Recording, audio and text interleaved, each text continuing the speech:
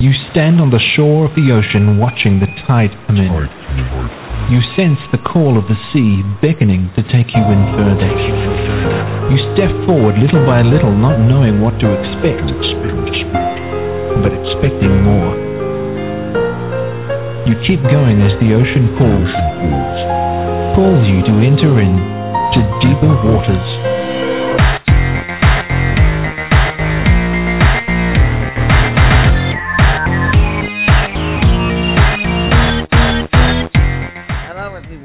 Welcome to the Deeper Waters podcast, coming to you from our high-tech studios here in Corryton, Tennessee. So high-tech, it's really just me and a microphone and a headset. But that's the way it is, and I'm still seeking to give you the best and apologetics information that I can. Today, we've got a really interesting show lined up. Some of you might have seen a recent debate that went on between David Wood and John Loftus on Did Jesus Rise from the Dead? And I had to cough a little bit because if you saw it, it was hardly a debate. And now one point that was brought up is what in the debate was John Loftus did say you have to look at Christianity like an outsider, to which David said he was an atheist growing up, his wife was an unbeliever, and his friend Nabil Qureshi was a Muslim, so I think we've all done that. But if you've seen John Loftus, this is a regular technique of his. It's the outsider test for faith, as he calls it, and it's his main argument against Christianity. Well, one of his biggest critics here has written a book saying, okay, I'm going to take your outsider test for faith, and I'm going to show Jesus passes that outsider test. And that's David Marshall. He's a PhD. He's in China right now. He lives there from my understanding. He's written several books such as The Truth Behind the New Atheism, Jesus and Religions of Man, and of course his most recent one, How Jesus Passes the Outsider Test. And so today we're going to be talking about him and his interaction with John Loftus and this book of his. So Dr. Marshall, welcome to the Deeper Waters podcast. Hi, Nick. How are you doing today? Doing good. Hope things are going well for you. Don't know. It's too early to tell yet. Yeah. You're in China. It's what? It's only 6 in the morning, so I don't know how the day is yet. Yeah, you're in China, right? Yes, I'm in a city called Changsha, which is a few miles away from Mao Zedong's hometown. So Chairman Mao is one of the main exports. Also, hot peppers that they like to put on food in this Hunanese food. Well, we're recording the show today starting at 6 p.m., so there is that interesting 12-hour difference that you're just starting your day and we're just ending ours here. So, if someone hasn't heard about you, who are you exactly? How did you get to be doing what you're doing? Well, first of all, if you haven't heard of me, that's don't feel too bad. Not many people have. What am I? I'm teaching, preparing kids who want to go to the U.S. to study in universities here in China. That's what I'm doing here. I've been writing my first book was published almost 20 years ago, and that was very much on the subject that I'm writing this book on, too. It's a book called True Son of Heaven, How Jesus Fulfills the Chinese Culture. So what I do is, if you've seen the old Reese's commercial peanut butter cup, where the guy with the chocolate and the girl with the peanut butter, or the other way around, collide into each other, and one of them says, "Hey, you've got peanut butter in my chocolate." The other one says, "Hey, you've got chocolate in my peanut butter."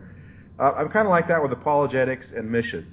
I think they really go together well, and so most of my books have had to do with both apologetics and with missions, including the first about China. Yeah.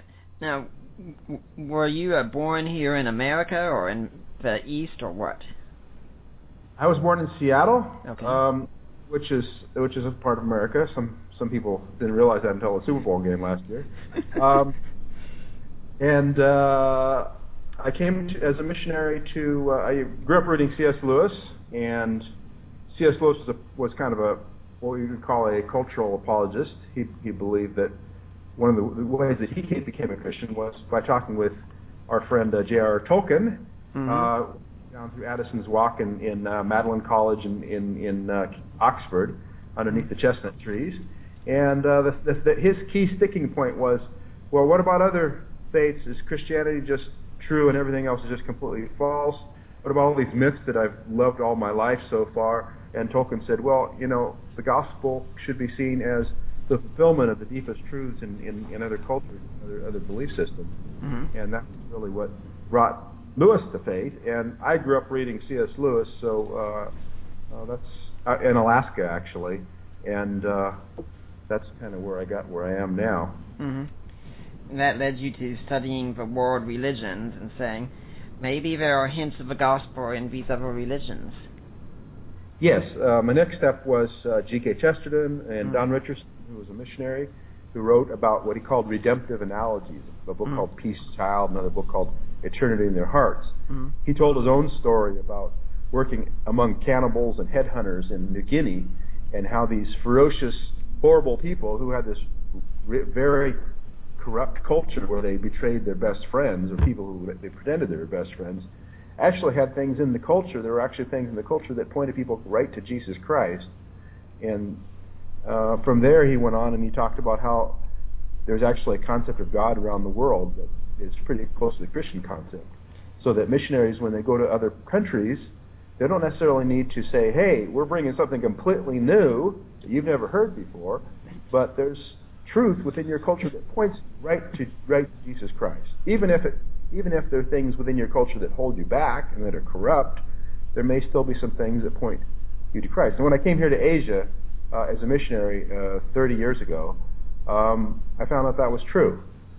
I remember walking up to the Temple of Heaven in Beijing, which is, the number one symbol of China.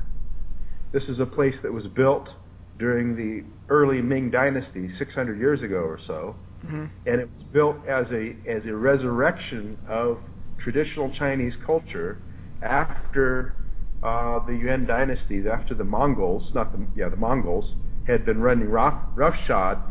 Genghis Khan and Kublai Khan had been ruling China for 90 years or so, and then finally the Ming Dynasty, Zhu Yuanzhang, said, hey, we want to get rid of these guys. They chased them out of China, and they said, let's resurrect old-time Chinese religion. And what did they resurrect? They resurrected something that talked about a supreme God who created the planets and who was good and was above everybody else, everything else. And then they built this fantastic, beautiful building which has all kinds of symbolism in it that points to no one else better than to Jesus Christ. So I visited this place in 1984, in July of 1984, and I'd never heard of it before. I was completely bowled over by some of the symbolism I recognized in it, and that really caught my attention. And actually, while I was there, I won't explain all the symbolism right now, but it seemed as if, and I'm not a charismatic or anything, but it seemed as if God was saying something to me like, do you think I just came here to China with the Western missionaries? No, I've been here all along. I made China. So, talking about outsider tests, I mean, this is insider stuff. Now, when you were talking about that tribe, that they betrayed one another, I was thinking, you can correct me if I'm wrong on this, isn't this a tribe that when they were being told the gospel story and they got to the part about Judas, they started cheering because that would seem to them as something good and honorable to do? Yeah, exactly, because Judas was the hero because he'd stuck with Jesus for 3 years and then pretended to be his friend, and in the very end he betrayed him with a kiss, and in that culture, betrayal like that was considered to be real manhood. I mean, this real studly, manly, macho thing to do was to hang around with this guy for 3 years and then betray him with a kiss. They thought, man, this guy's a real Yadi. He's really one of us, and he's the best of us. He's a real hero. We're going to begin to some of these things now. But first off, I'd like to say about this book. Honestly, when I was reading this book, after a while I was saying, this could be the mere Christianity of our times. Folks, it is that good. It's filled with good, solid information, and there is a whole lot of humor in it. I found myself laughing at a number of places, because Dr. Marshall's writing is just so hysterical. Like his critique of Hector Avalos, that was golden. Oh yeah, Hector and I we have a little thing going. Now, I don't know if he hates me or he likes me. I really don't know. Now, when it comes to John Loftus, a lot of people may not have heard of him. Who exactly is John Loftus? Well, you don't really need to hear of John Loftus that much. He's not important. John Loftus is an atheist in Indiana. Wears a cowboy hat, and he likes to put together. He's got a blog called what is it called? Deconstructing Christianity. Debunking Christianity. I always get that wrong. Yeah, where every day he posts 2 or 3 articles attacking Christianity from a variety of angles. Sometimes he has his friends post articles. He also puts together books with a group of atheists who are his friends, and they sometimes Richard Carrier, another atheist you don't really need to hear of if you don't want to. Who you've debated before. Yeah, debated him, and Hector Avalos contributes, Robert Price, and a bunch of other atheists. Some of them are pretty well known, and Richard Dawkins wrote a blurb for the last one. Mm-hmm. But they're actually, in some ways, I think they're more interesting than a lot of other new atheist books, because one thing that Loftus does that is right is he does know something about evangelical Christianity, which is his usual target, and he has read a lot, and his friends tend to read more than some of the other new atheists that are out there. I mean, I've read books by some famous Grayling, A.C. Grayling, and different famous philosophers who attack Christianity, and they don't really know what they're talking about at all. Right. Peter Boghossian very famously, writes a whole book premised on the idea that we're just in love with this idea of blind faith. Mm-hmm. He doesn't know what he's talking about either. No. So the one good thing about Loftus, number one, his books are better than his blog. His blogs are just a series of, one-sided and empty attacks. But his books tend to have a little more meat to them, and they bring together a lot of different skeptics. Now, he goes on about this thing called the outsider test for faith. Now, many of us have heard this idea that, well, if you were born in India, you'd be a Hindu, and if you were born in Saudi Arabia, you'd be a Muslim. But the outsider test for faith is a little bit deeper than that, isn't it? That's a part of it, and it's an old argument. I mean, it goes back really to the Epicureans, even before the time of Christ. It's basically the idea that Loftus is a person who's popularized it in recently, and a lot of skeptics pick him up on that. He's probably most famous for his use of the outsider test for faith, and he named it the outsider test for faith. It's basically the insight that Christianity, or if we're raised in a particular religion, we should step outside of our own culture because we're too influenced by our culture, and we should try to look at things a little bit more objectively. And if our faith passes a more objective examination from outside of, in China they have an expression called Zhuojing Guantian, which means sitting in a well and looking at the sky. We're all like that to a certain extent because we've been influenced by our culture. And maybe the reason that we're Christians is just because our father and mother were Christians, and we got it from our parents, and we got it from our ancestors, right. And because our culture predisposes us to believe in a certain way. So let's try to be a little more objective and step outside of our culture and examine it from an outside perspective. And if it passes, it passes. If it fails, and Loftus thinks it fails, then we should try something else. And naturally, no Christian should really have too much of a problem with this as it is. I mean, when I'm talking to people who are outside the Christian faith, I always say, hey, if you want to investigate these claims, sure, read the best scholars that you can on both sides of the argument, and then come to a conclusion. And I have no problem with people doing that because I'm convinced if Christianity is true, it's going to pass any test you can throw at it. Yeah, any honest test, yes. Yeah. Now, let's get into the book then, because at the start you kind of do what I refer to as an Alvin Plantinga move, where if someone writes a critique of Christianity, Plantinga will look at their argument and then he'll dissect the weak points, try and make them even stronger to make the argument the best that it can be, and then he'll answer that argument. And you actually say, I'm going to take Loftus' outsider test for faith. I'm going to make it an even stronger test, right? Yes. And of course, that really needs to be done because, first of all, John doesn't know very much about the history or sociology of religion. Mm-hmm. Secondly, he doesn't really, he speaks about an outsider test, but he's never been outside of Western civilization. And of course, thirdly, the biggest weakness of the way Loftus formulates the question is that he, and this is very common among skeptics, he excludes his own belief system from analysis. Mm-hmm. That belief system being secular humanism. And this is probably the main reason why people like to define the word religion. There's different ways of defining the word religion. Peter Berger said that, there's two basic ways of defining the word religion, according to its content or according to its function. And atheists tend these days to define religion according to its content as belief in the supernatural or belief in God or something like that. Mm-hmm.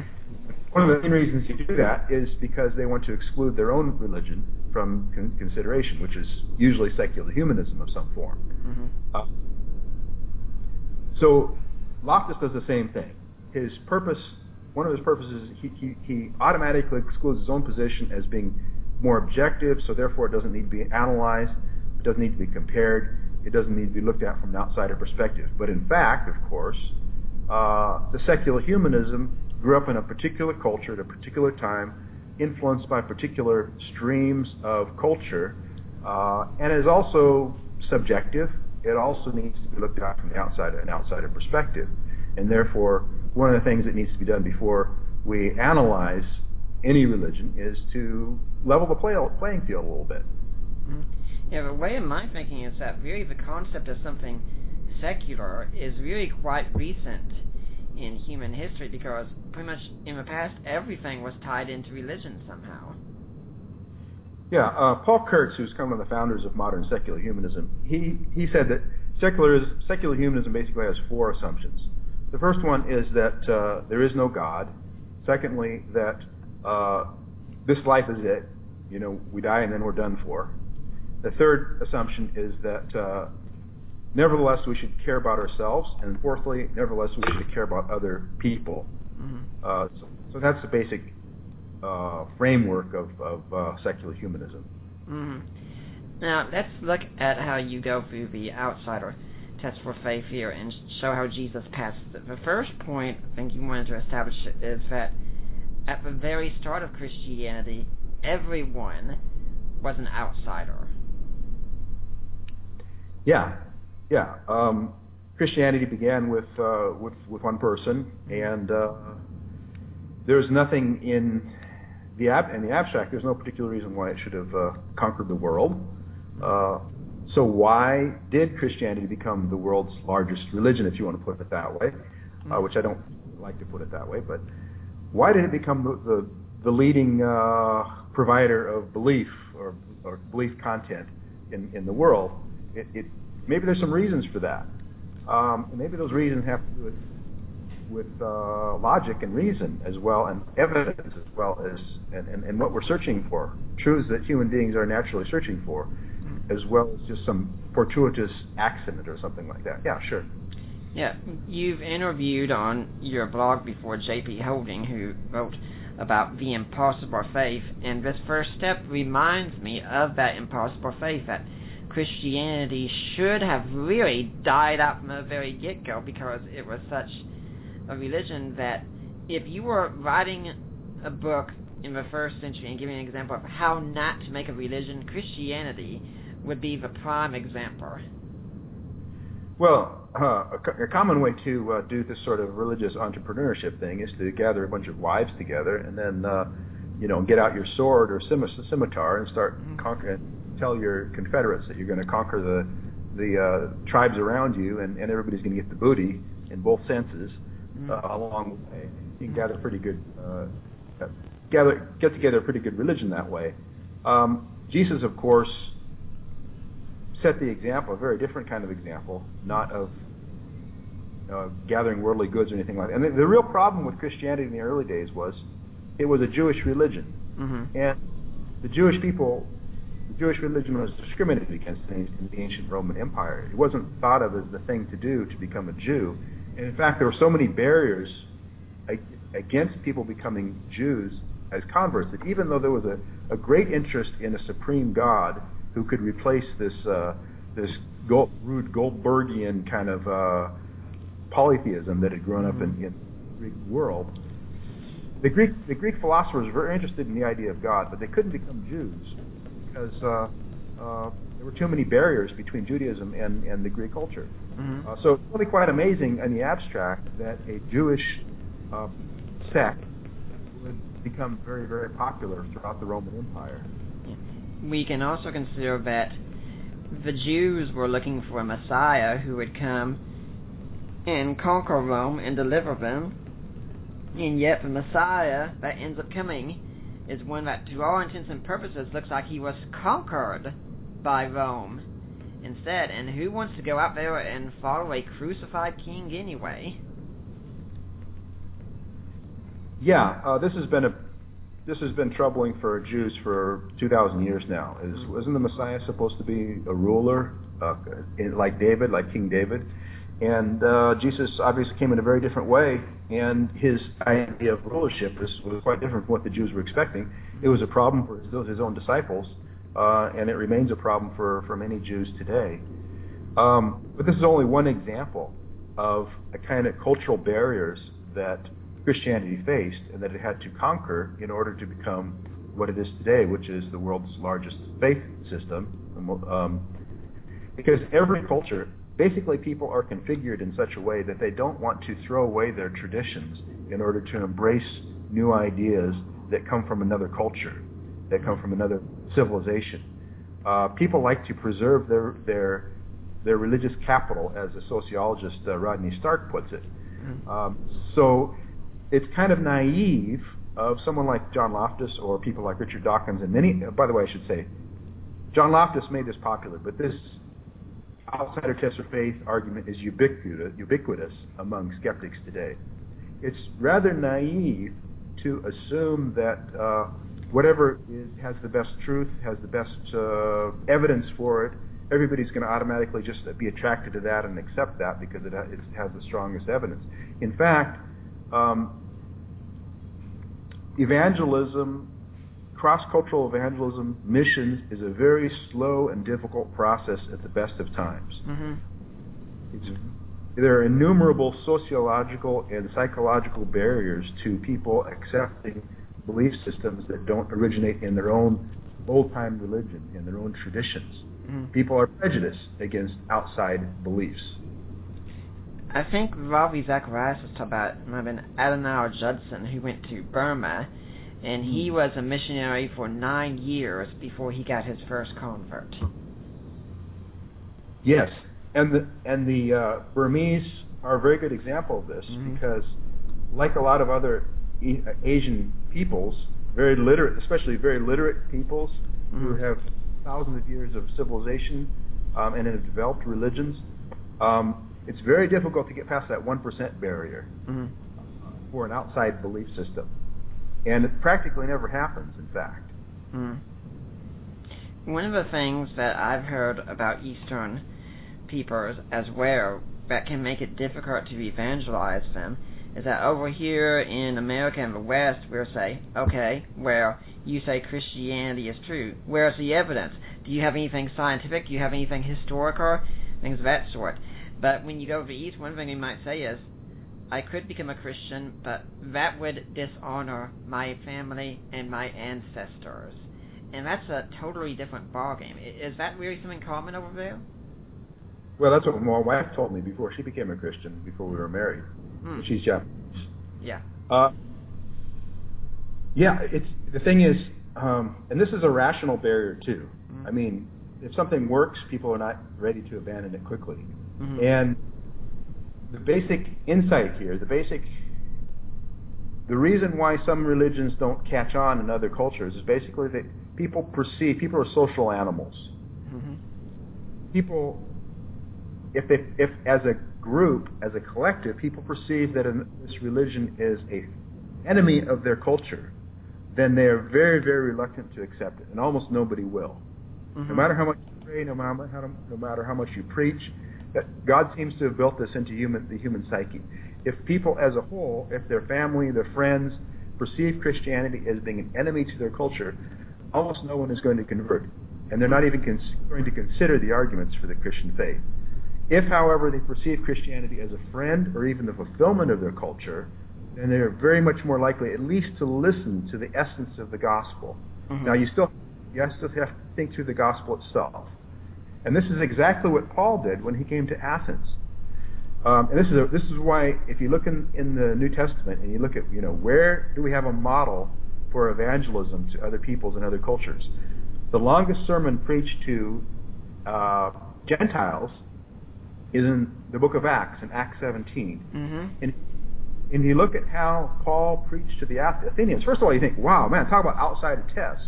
Right. These guys were intellectuals. The Epicureans, the Stoics, is the two groups that are named in Acts 17. The elite of the elite. The elite of the elite. And the Stoics had been going for hundreds of years already. They were, founded not long after the time of Plato and Aristotle, and they really liked Socrates. They thought Socrates was their New Testament. Right. Their Old Testament, every time somebody like Epictetus quotes, he says, this is how you should live. He says, this is how Socrates did it. This is what Socrates said. This is how Socrates walked his dog, Yeah. That's how they thought. And the Stoics were, however, looking for a supreme God because they were dissatisfied with the Old Testament, who was Homer for them. They were dissatisfied with the Old Testament Homer, and they wanted a more rational creator God who could, bring all this together and made a lot more sense than, Zeus with his thunderbolt chasing, swans or whatever lady he was going after. So what did Paul do? Paul came to this, this fulcrum of this is the center of Greek civilization, of the Greco-Roman world, really.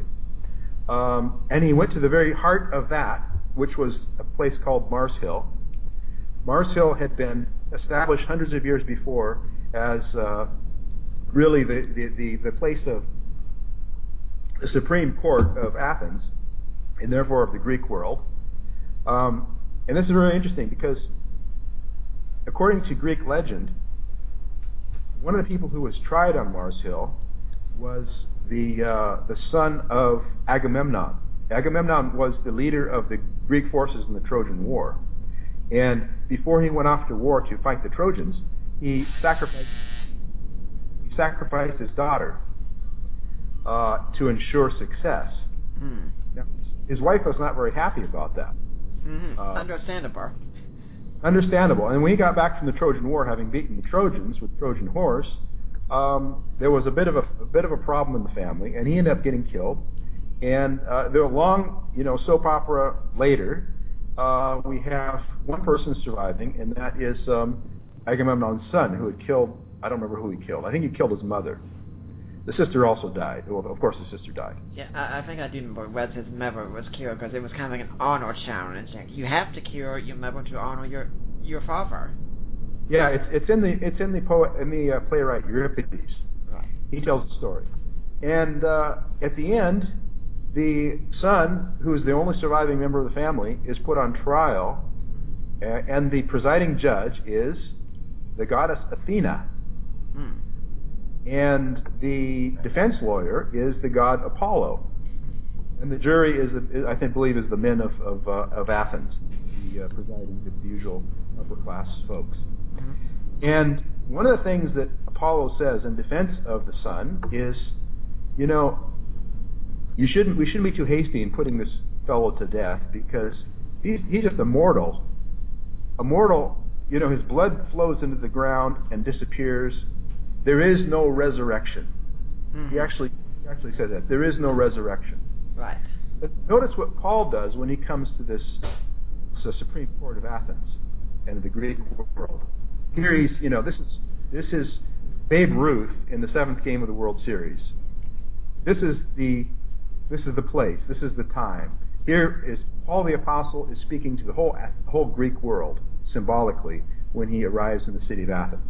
He begins to talk with some of the people in the market, and they, especially with Epicureans and Stoics, these are the leading school of Greek philosophers, especially the Stoics in those days.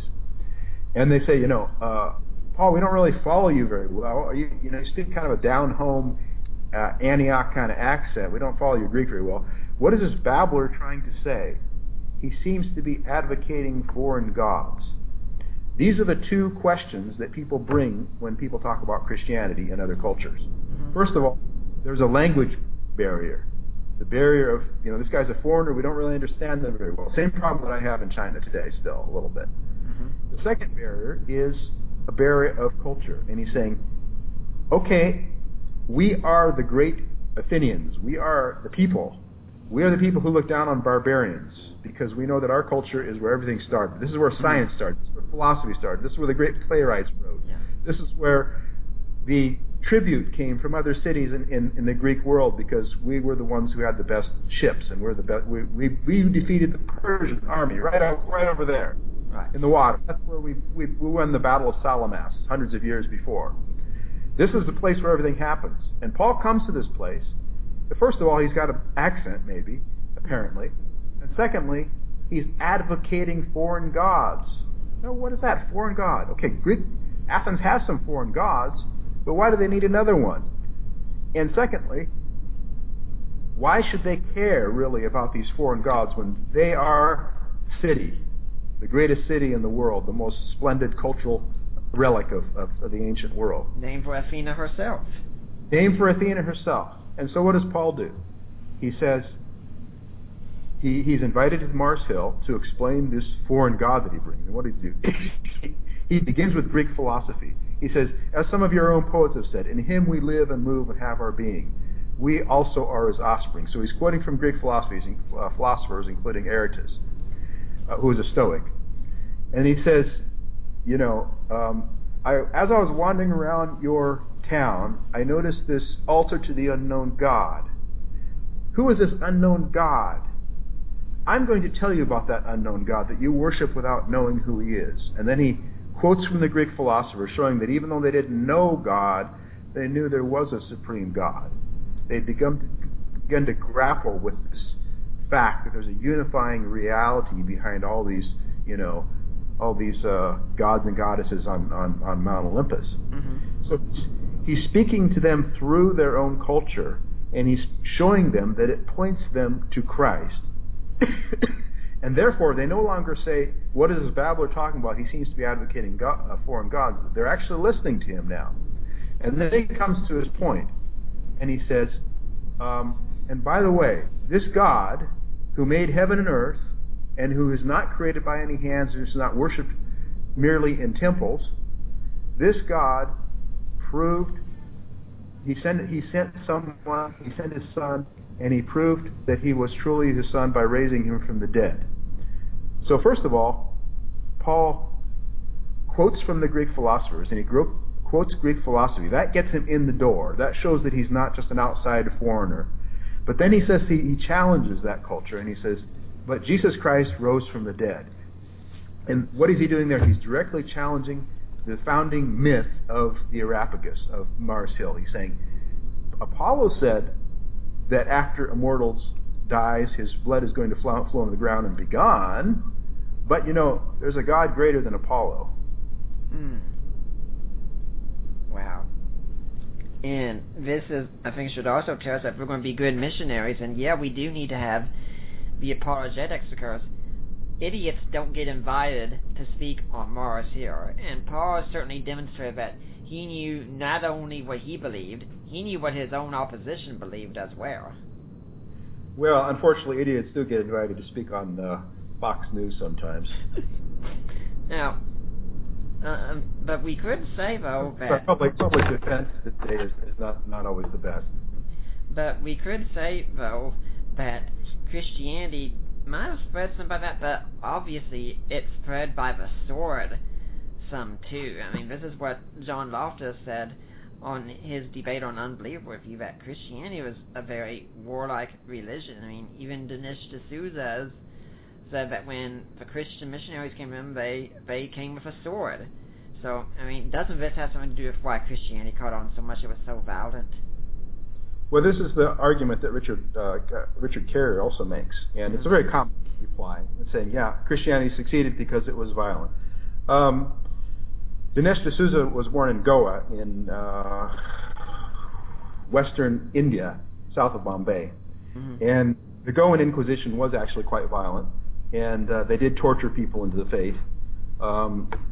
So it's true that in some cases that actually did happen, but right. Of course, what I did when I was debating Carrier online was when he made this claim in Sense and Sensibility Without God, or Sense and Goodness Without God, right? Sense and Goodness. Yeah, Sense and Goodness Without God. He made the claim that Christianity was spread by the sword. So what I did was I checked. I know that's kind of cheating, but that's what I did. I went through the historical periods in which Christianity spread. I think there were 14 of them altogether in which Christianity spread very successfully. And of those, there were 2 in which Christianity spread by the sword to a certain extent. One of them was medieval Europe, and that really mostly was not by the sword. It was mostly because people had found reason to believe. And then the second period was South America and Central America, when the Spanish arrived. And there you had kind of a Christ paganism, which did actually succeed in converting, to some extent, a lot of people through violence and through force. However, in 12 of those periods, 12 or 14 periods, it simply was not true, and Christianity did not spread by force, but rather because people found reason to believe it was true. So it's historically false.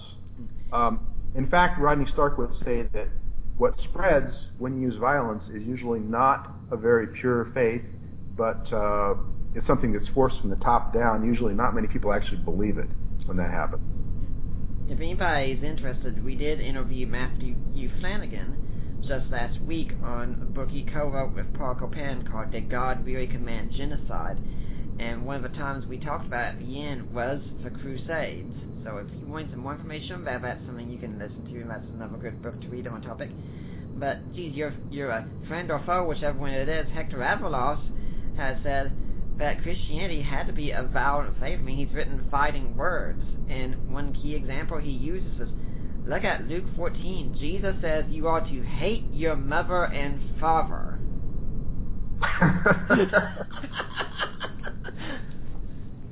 Good Lord.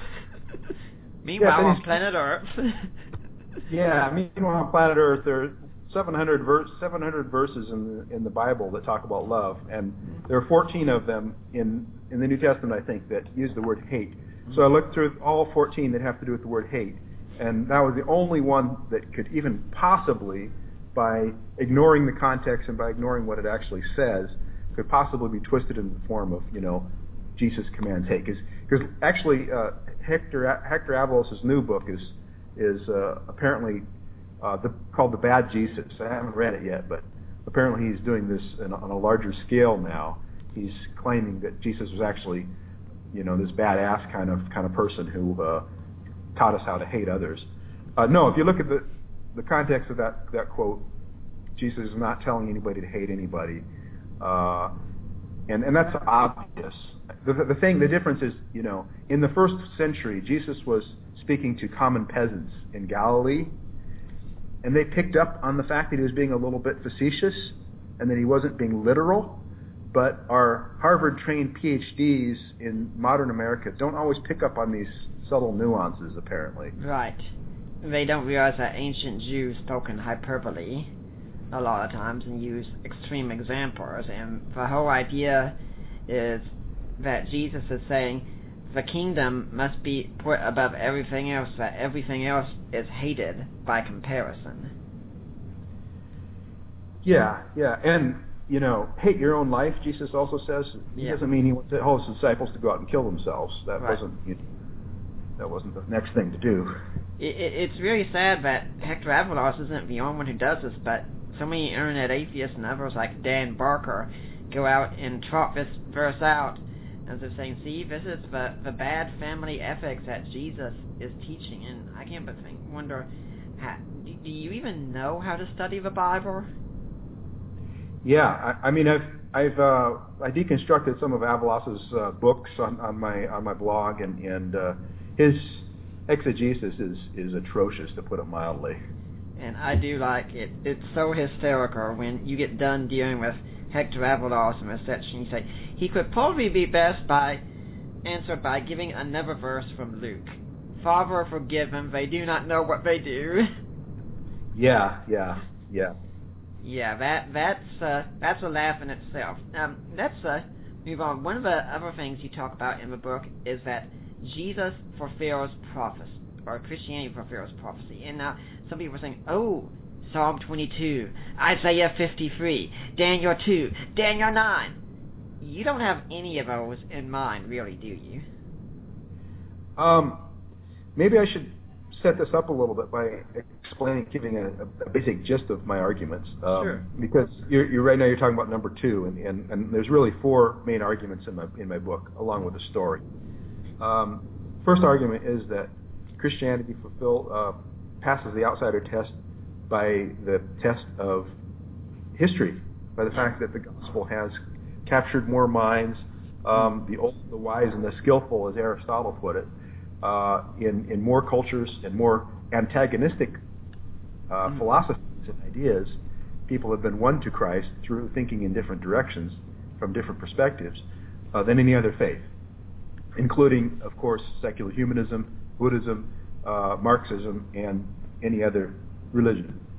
A second argument is the one you're talking about right now, and that is the idea that Christianity is the gospel was forecast. Going back to Abraham, God told Abraham that I will bless when they went to. Maybe I should set the scene a little bit here. Abraham takes his son on a father-son camping trip to a mountain called Moriah, where God has actually told Abraham that you need to sacrifice your son, your only son, on the mountain. So they hike up the mountain. It may not actually be Moriah, because it actually says in the region of Moriah. Some people think it might even be a hill later called Golgotha. Anyway, they go up to the top of the mountain, and the son is carrying the wood, and they set the wood down on the ground. Abraham ties his son to the altar and is about to sacrifice him, when an angel says, "Stop! Don't do it. Now I know that you put me first, and because of this, I am going to bless you, and I am going to bless your family. I'm going to bless your tribe." Now, up to that point, we have a typical, covenant between the God, put your mark on X, and the mortal being, put your mark on B, on down below here. You have a typical covenant, a contract between the God and the mortal, and it makes perfect sense from a biological point of view, from an evolutionary point of view. You say, yeah, I do something for God, and then God is going to reward me, and He's not only going to reward me, He's going to reward my genes. He's going to reward my family, my DNA, everybody descended from me. My selfish genes. It's my selfish genes, yeah, as Richard Dawkins put it. But then God says something really surprising. Not only am I going to bless you and bless your family and bless your descendants and your nation, I'm going to bless all the families of the world through you. He repeats it. And this is an astounding promise to somebody. We don't look at it anachronistically and say, yeah, Abraham, of course, he's the founder of Christianity and Islam. What else is more natural in the Jewish nation? No, we're talking about some Bedouin wandering around the sagebrush in the tumbleweeds of the Levant, thousands of years ago, with a few sheep and a few camels. And here's the promise to this obscure person, that through him every nation in the world is going to be blessed. That's astounding.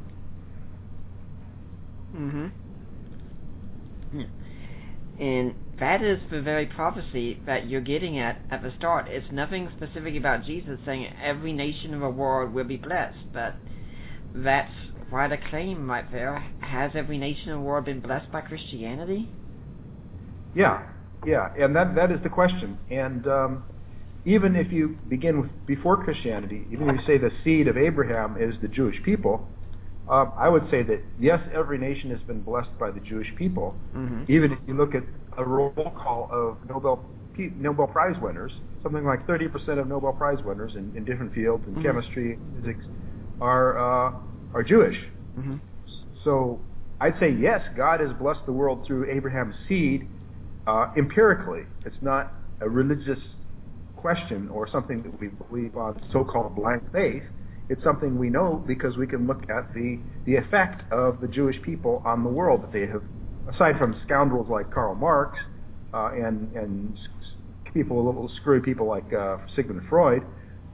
Overall, the Jewish people have brought immeasurable benefits and blessings to the whole human race in a variety of ways, empirically. One way I'm thinking is Thomas Cahill wrote a book several years ago, The Gifts of the Jews, which I'm sure you've probably read it. And one way the Jews did it is the rest of the world really thought of reality in cyclical terms, that things kept repeating over and over. For the Jews, there was a past, you came from somewhere, and there was a future, you were going somewhere. And this is a revolutionary concept, and the Jews gave it to us. Well, it was revolutionary, but I wouldn't say that they were unique in that. There were other peoples who had a linear view of history. So I would say Cahill was wrong about that. But there was a lot of good insights in that book otherwise. One thing, although compared to the Greco-Roman world and probably the Chinese world, yeah, they were secular. But one of the things that Donald Treadgold, who was a professor of mine at the University of Washington, he was the head of the history department there. He wrote a book called Freedom of History, and he pointed out, and this is something that is very contradictory to a lot of what a lot of people think about the Old Testament. He said that in the ancient Middle East, the Jewish people were the only people who had the institutions, who lacked the institutions of tyranny. They were the only people who had the basic institutions in their culture of a free people. And of course, that comes from the prophets. It comes from, when Nathan the prophet is rebuking Saul, and he's saying, when he's rebuking David, and he says, you are the man. He's telling the king, the guy who can have his head knocked off, he's telling the king, God is angry at you because you have abused your power to oppress a weak common citizen. And that's a revolutionary moment in history. And we could also add in that one of the more famous things we have in the Jews, which no doubt came through Christianity also, is our moral categories. Even here in the West, in America, our morality is highly shaped by what's found in the Judeo-Christian ethic. Yeah, of course, Jesus was the greatest and last of the prophets. Excuse me, let me get some water.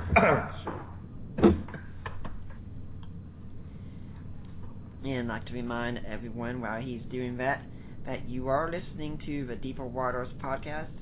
I am Nick Peters. We are in the middle of an interview with David Marshall. We're talking about his book, How Jesus Passes the Outsider Test for Faith, and it's a critique of John Loftus's Outsider Test for Faith. At this point, we're talking about how the Jews were a blessing to the world, and we're talking about how the Judeo-Christian ethic came largely through Jesus, and how that shaped so much of even our modern civilization today. So, you were saying? Yeah. I would say that not only has the gospel been a blessing for the world, I would start with the Jews and say, yes,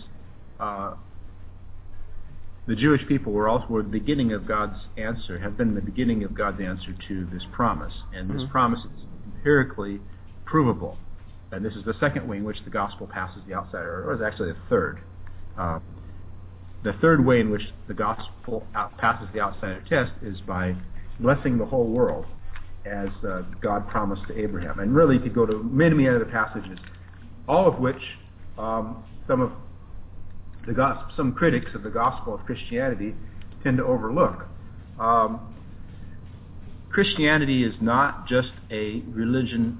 The Old Testament is not just a religion for the Jews, which is really kind of surprising. You would expect it to be a religion for the Jews. But actually, the whole Old Testament, all through the the books of history and the poetry and the writings, the Psalms, the Proverbs, and the prophets.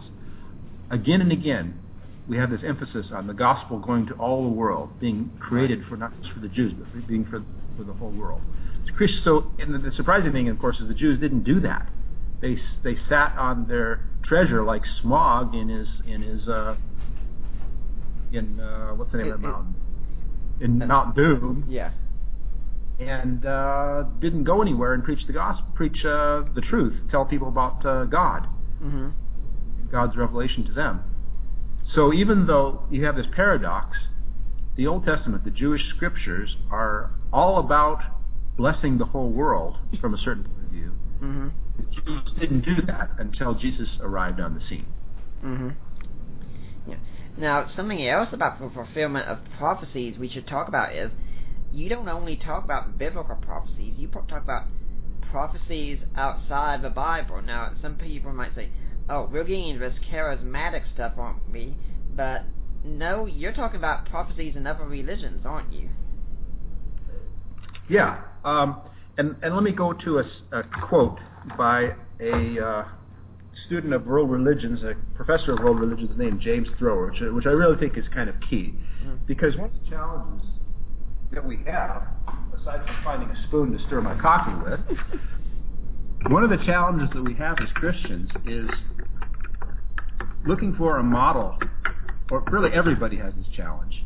How do we understand the world of religions? This is not something that John Loftus brought up. Right. And it really is something that, it's one of the challenges. How do we understand Buddhism? How do we understand Hinduism? How do we understand Islam, the Chinese traditions, and the folk religions of Guinea and South America and whatnot?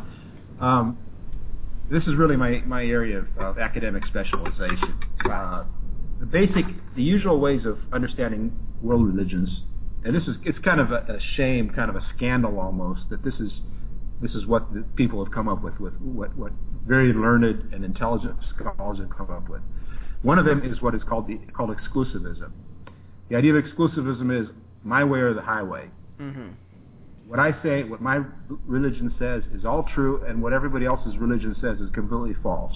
Right. The second one is pluralism, which says, there's one mountain and there's many paths up the mountain, and they all kind of meet at the top and they join hands, they dance around a circle and sing Kumbaya. Right. Those are the two extremes, and then in between there's supposed to be something called inclusivism. These are the usual models of religion that people have been talking about for many decades now, and you hear the terms quite a bit. But the problem with both those, neither one of those is really a realistic approach to world religions. First of all, exclusivism, truth doesn't exclude truth. And how would it be possible that any great tradition would be totally false? Right. Not have any truth at all. That's just not credible. Mm-hmm. And pluralism excludes itself. Because if you're a pluralist, you have to say that my interpretation of reality is true, pluralism, but everybody else, and almost nobody's a pluralist, they're all wrong because they miss this central truth. Mm-hmm. So pluralism excludes other belief systems that disagree with it, and therefore it contradicts itself, and therefore pluralism doesn't get off the ground either. Yeah. Even worse than exclusivism, because it turns out to be a form of exclusivism. Exclusivism is true in one sense. In that sense, if A excludes B, then reality is exclusive in the sense that there is one reality, and everything that contradicts reality is false. And of course, Christians are exclusivists in that sense. Right. But we don't. Following the example of Paul on Mars Hill, we don't need to be exclusivist in a deeper sense and saying there's nothing true at all about other religions. And here we're, go back to C.S. Lewis again too. Yeah. As a Christian, we should be able to find a model of religions that says, yes, Muhammad was a conniving, bloody, tyrannical guy in the desert waving his scimitar and murdering people, innocent people. And he did marry this girl when she was only 9 years old, and yes, he was a false prophet. We can say that, But we can also say, yes, Islam is true when it says there's one God and there's one supreme being, and that He's. And yes, Islam is true when it says that Jesus is the Messiah and the breath of God, as the Quran itself says. And there are belief systems that are deeper and richer than the Quran, outside of Christianity. As Christians, we need to find a way of embracing that truth and even showing that it's truer than people expected it to be. Here's the really tricky and interesting way. Just the way when Paul came to Athens, and he came to Athens and he said, you have this altar over here to an unknown God. You're really onto something there, but you don't even know what it is. And I'll tell you about it because it's richer and deeper than what you know. And your great philosophers are beginning to talk about this God in Him we live, in whom we live and breathe and have our being. They're onto something there. They don't know about it, and I'm going to tell you more about it because there's something really profound and important in what your own philosophers are saying right now. Mm-hmm. This is so. Anyway, back to James Thrower. This is what he says. This does not necessarily mean that someone looking for a naturalistic theory of religion has to choose between a number of competing theories. The implication is rather that any naturalistic theory which stands a chance of winning support today will need to find a way of combining the insights of Marx, Freud, Nietzsche, Durkheim, Weber, and a host of others besides. Just as any theory which seeks to substantiate the claims of religion to be a valid response to transcendent reality will have to combine insights from a number of differing religious traditions. Whether a naturalistic or a religious theory can best combine the insights of both of these two main ways of explaining religion remains an open question. Mm-hmm. Now, what I argue in this book is that the gospel meets this challenge better than anything else. Mm-hmm. That the gospel, in fact, is the best way of combining insights from different religious traditions and also excluding falsehoods and errors from different religious traditions and also from different naturalistic traditions. That all of the truth that is true in other cultures and other times, well, I can't say all, of course, because the book is only 200 pages long, but by implication, the greatest truths, the most important truths in non-Christian traditions are met and joined and combined into one coherent whole in the pages of the New Testament and in the person of Jesus Christ. Mm-hmm.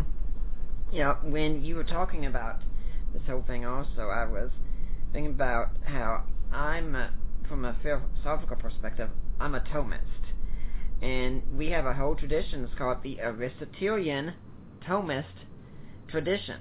And that the Jesuits used to say, when we go back to Paul, talking about Paul confronting the Greek philosophers, they used to say, the Greek philosophers are gifts to the church. And what Aquinas did was he took Aristotle and said, he's got some things wrong, but there is a lot of good stuff here. Let's tweak it, let's work with it, and let's see what we can do. And he ended up using one of the greatest defenses of Christianity that there has ever been. It's still around to this day. Yeah, and of course one of the things that we don't like in Aristotle and that Christianity finally got rid of, beginning already in the Middle Ages, was Aristotle's idea that slaves are of less value than real human beings. Mm-hmm. And Aristotle, I'm not. I've read some of Aristotle, but not all of it, and Plato, of course, and Socrates. There was one of the great church fathers, one of the founders of the Alexandrian school, was Clement of Alexandria, and he also went back to one of the great Greek playwrights. I think it was Euripides again. Excuse me. I had a cold a couple of weeks ago, and there's still a few lingering effects. Mm-hmm. He went back to Clement of Alexandria went back to another Greek story, about the king of Thebes. And the king of Thebes, according to the playwright, was kind of jealous of the god Dionysius, because the god Dionysius was a newcomer, just like Christianity would be to Greek culture. And it seemed like the women of Thebes were going up the mountains and doing who knows what, having orgies, or what were they doing? He didn't really know what they were doing, getting really wild and crazy up in the mountains. And so he passed a law, which didn't take very much when you're the king, saying that nobody could worship Dionysus anymore. Now, this upset Dionysius. And so what he did was he caused the women of Thebes to go crazy, and they tore the king, named Pentheus, from limb to limb, literally. Mm-hmm. They tore him to pieces. And then, actually, it's kind of a gory story if you go back and look at the original. Yeah. It's actually his mother who ends up carrying his head. Yeah, it's pretty gross. So what does Clement say? He says, this is what the schools of Greek philosophy have done to the truth. Each of them has part of the truth. It has a valuable part of the truth, but it's been torn asunder. And what the gospel of Jesus Christ does, it brings those pieces back together again, and not only brings them back together again, but resurrects them in the person of Jesus Christ. So Jesus is the fullness of which each of these different schools and tribes and philosophies is a part. Mm. And I think that should be our approach to the great traditions of man, and even to our competitors in the market of religions today. These schools have a part of the truth. Part of what they say is not true, and we need to point that out, because my philosophy of religion is what I call a fulfillment school. And part of that is not just to say everything's good and hunky-dory in the world, because that would be just blind. Right. There's also what I call dialectic aspect to our approach to world religions. As I said, there's truth here. There's also falsehood, but there's also a fulfillment of truth, where it becomes more true than it was before in its fulfillment in Jesus Christ. Mm-hmm.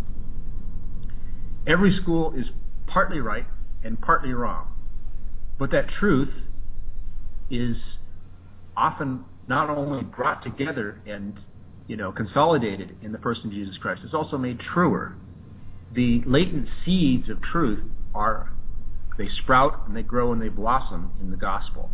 And that is a powerful, and I give many examples of this in the book, this is a powerful piece of evidence for the gospel.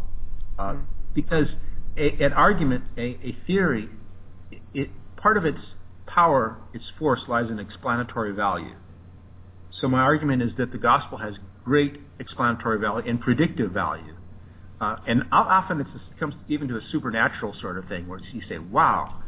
Right now I'm editing a book by a missionary to Japan who's been there for several decades. And he's writing a book about Chinese culture, Chinese-Japanese characters, and how some of them seem to have latent images of the gospel in them. It's really quite amazing when you get into the details. All the things within Chinese culture and tradition, and Indian culture and tradition, and even Norse culture and tradition, along with Greek culture and tradition, and, of course, the Old Testament and the suffering servant in Isaiah and different things like that. How so much of the greatest thing that great thinkers have said down through the millennia is encapsulated and perfected in the life of Jesus Christ. Mm-hmm. I'd like to remind everyone right now that you are listening to the Deeper Waters podcast, seeking to bring you the best in scholarship and apologetics. I'm Nick Peters, your host. Right now we're talking with David Marshall about his book, How Jesus Passes the Outsider Test. But if you're listening next week, and now if you're here in the West and you've seen a lot of things going on about how people are becoming more and more hostile to Christianity over here, and we're especially watching the Supreme Court decision to see what's going to happen. What's going on with this movement? Well, my guest next week co-wrote a book. He's a sociologist. His name is George Yancey. He co-wrote a book looking into this called So Many Christians, So Few Lions. And he's looking at what he calls Christian phobia in the United States, and how this is becoming a growing trend, that people are so opposed to Christianity. And we're going to be talking about his research and his findings next week. But for now, we're going to get back to our discussion with David Marshall on how Jesus passes the outsider test. Now, when you're talking about these fulfillments, one of the favorite ones I like to hear you talk about is Confucius. who was a great sage of his time. And I have read the Analects, and yeah, I do encourage people, try and read books of other holy religions. You can get a lot out of it. You can get a lot reading the wisdom of other people and other cultures. But Confucius, he made an interesting prophecy, didn't he? Yeah. I'm not sure which one you're referring to, but he believed in what he called a shengren, which is a sage. Yeah. And the idea of the shengren, the sage, goes back to ancient China, even before the time of Confucius. It's in the ancient Sishu Wujing, the Chinese classics. In particular, the two books that Confucius tended to cite himself, which was his own Old Testament, were the book of poetry and the book of history. And they often speak of a sage. The thing about the sage it's kind of like the Jewish thing with the Messiah. They believed that the sage was kind of a king ruler sort of person. Right. And what really boggled the mind of the ancient Chinese was especially the followers of Confucius, was Confucius never had a royal position.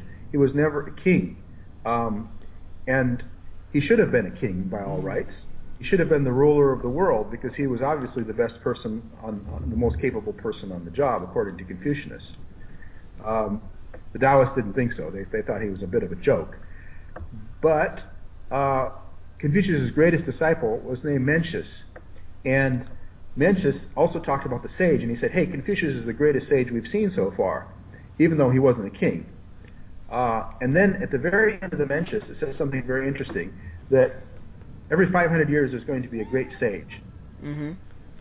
And which looks forward 500 years from Confucius to a great sage who would appear, which would be about 0 AD, actually. Mm-hmm. And there's one scholar who actually counts the time from Confucius's, I don't know if it's from his death, until when Jesus begins his ministry, and says it's actually exactly 500 years from that time.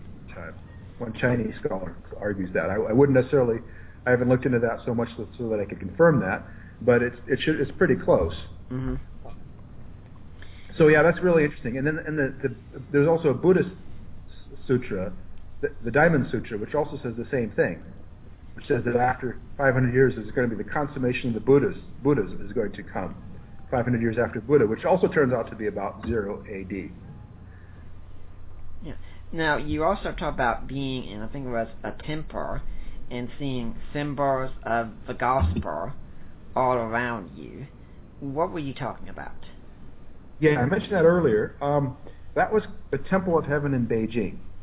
Mm-hmm. And as I said, this was the most important building in all of China, in some ways, in a spiritual sense. This is the place where the emperor would come once a year, and he would sacrifice to Huang Tian Shangdi. Mm-hmm. Now, the term Shangdi and the term Tian both go back to ancient China. Shangdi was the term for the supreme ruler of the universe. And the thing about Shangdi was, not only was there nobody above him, not only was there nobody in his same class, but he was the only deity, the only being that was greater than the emperor. The emperor would go to other shrines to, sacrifice or give some sort of, some sort of a sacrifice or something to some other deities, but they would not be they would be under his authority, in a sense. But there was one being who was above the emperor, and that was Shangdi. It actually means above the emperor. The term actually means the ruler above. Mm-hmm. And if you go back and you look at the classics, when I've gone through them meticulously, I've looked through every passage in the book of history and the book of poetry that talk about Di or Shangdi, and very carefully checked it. It was God.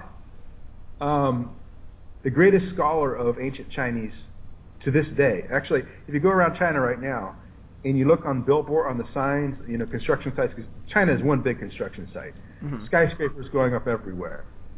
And you look on the walls that fence off the construction site from the road, they'll have these 12 socialist values, including democracy and freedom, ironically enough. Mm-hmm. And next to them, they'll have some quotations by Confucius. the purpose of the quotes by Confucius, I guess, is to drive in, if you want to preach socialism, then who better to preach socialism than Confucius, right? Who was the founder of the supply-side economics. That's another story. Okay. No, I'm being ironic here. Confucius was not a socialist by any chance. Okay. Anyway, you have these quotes by Confucius all over China now, everywhere. It's the main propaganda. It's the main propaganda campaign over the last year or so in China. And underneath this quote by Confucius in Chinese, there's a translation into English by a person by the name of James Legge. James Legge, to this day, 150 years later, he's considered, and he is, the greatest translator of the Chinese classics ever. He knew Chinese better than almost any Chinese. Not to say better than any foreigner, almost better than any Chinese. And he translated the ancient Chinese classics meticulously. Now, he was originally, I believe, a Presbyterian minister, a missionary. I preached in his church where they founded in Hong Kong. James Legge translated the ancient Chinese classics for 30 or 40 years, working on them every day. Get up very early in the morning, go to bed at night, pretty late, I believe, too. Meticulously work on the ancient Chinese classics. He was a very fair and capable scholar, and he concluded that Shangdi is, I believe, to the Chinese exactly what God was to our fathers. His judgment is sound and correct. So Shangdi that they worshipped in, and maybe we could argue about that. There's some details that some people would dispute about that. But the Shangdi that was worshipped in the Temple of Heaven, which is the greatest, really the most important tourist site in China, in Beijing, the emperor would come once a year and sacrifice to this supreme god. And another word for him was Tian, which was the word that Confucius used for the supreme god, because the terms have changed a little bit over time. So his full name was Huang Tian Shangdi, the august ruler above, heavenly ruler above. And the emperor would come once a year and sacrifice to the supreme god, and he would pray for all the people, and he would sacrifice certain animals. So there right away you have something kind of familiar. When I first went there in 1984, one person, once a year, sacrificing for all the people. Just like in ancient Israel, one person, the high priest, came once a year to the Holy of Holies and sacrificed animals for all the people, some of the same animals. And then I looked around the building inside, and I noticed some of the symbolism. For example, in the center of the Temple of Heaven, there are 4 red and gold pillars. Around the periphery of the 4 pillars, there are 12 more pillars. According to the Chinese, these symbolize, first of all, the 4 seasons, and secondly, the 12 months of the year. But in ancient Israel, you also have the same symbolism, in which you have 12 tribes who were arranged on 4 sides of the tabernacle. Furthermore, the 12 tribes were also represented by 12 pillars that were sprinkled with blood in the Old Testament.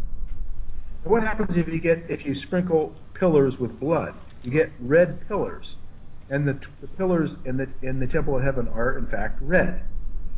The central pillars, the 4 central pillars, are gold and red, which could symbolize the 4 Gospels, because Jesus also had 12 disciples, and there are 4 Gospels telling you about Jesus' life, which are often red and gold in some Bibles. Now, I know this is a little bit subjective, maybe a little coincidental, but the message that seemed to drive home to me when I went there in 1984 as a young man was, as I said before, God was there already, and here is the symbolism of the gospel. In order to stand in the presence of God, you need to be covered with the blood of Christ. Yeah, that is certainly something interesting to think about there.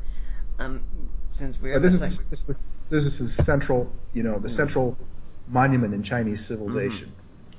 We're in the second hour of our show, and we do need to move to the next part, and that's kind of the impact that Christianity has had. And let's talk about one of the interesting gifts that Christianity brought to the world that I'm sure is going to blow the mind of many skeptics out there, and that would be the gift of science.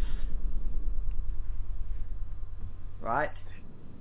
Yeah, and it's indisputable that the early scientists in medieval Europe were atypically pious.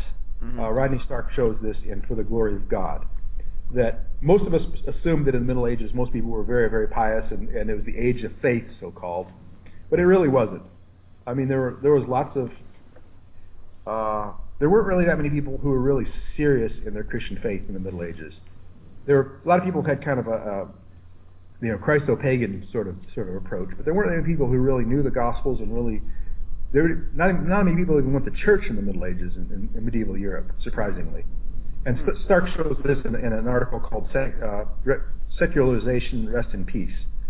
But For the Glory of God, what he does is he surveys the medieval scientists, the leading medieval scientists, and he finds that about 60% of them were especially devout Christians, the early scientists, the greatest scientists for 200 or 300 years. And then another percentage of them were just conventional believers, and then there were like 2 of them who were skeptical in some way.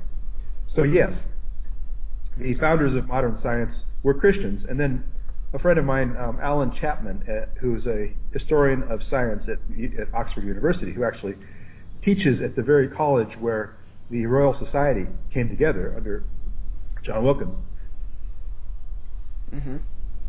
He shows that Christianity really had a big impact. It wasn't just an accidental sort of thing that the early scientists were Christians, and Stark shows this too.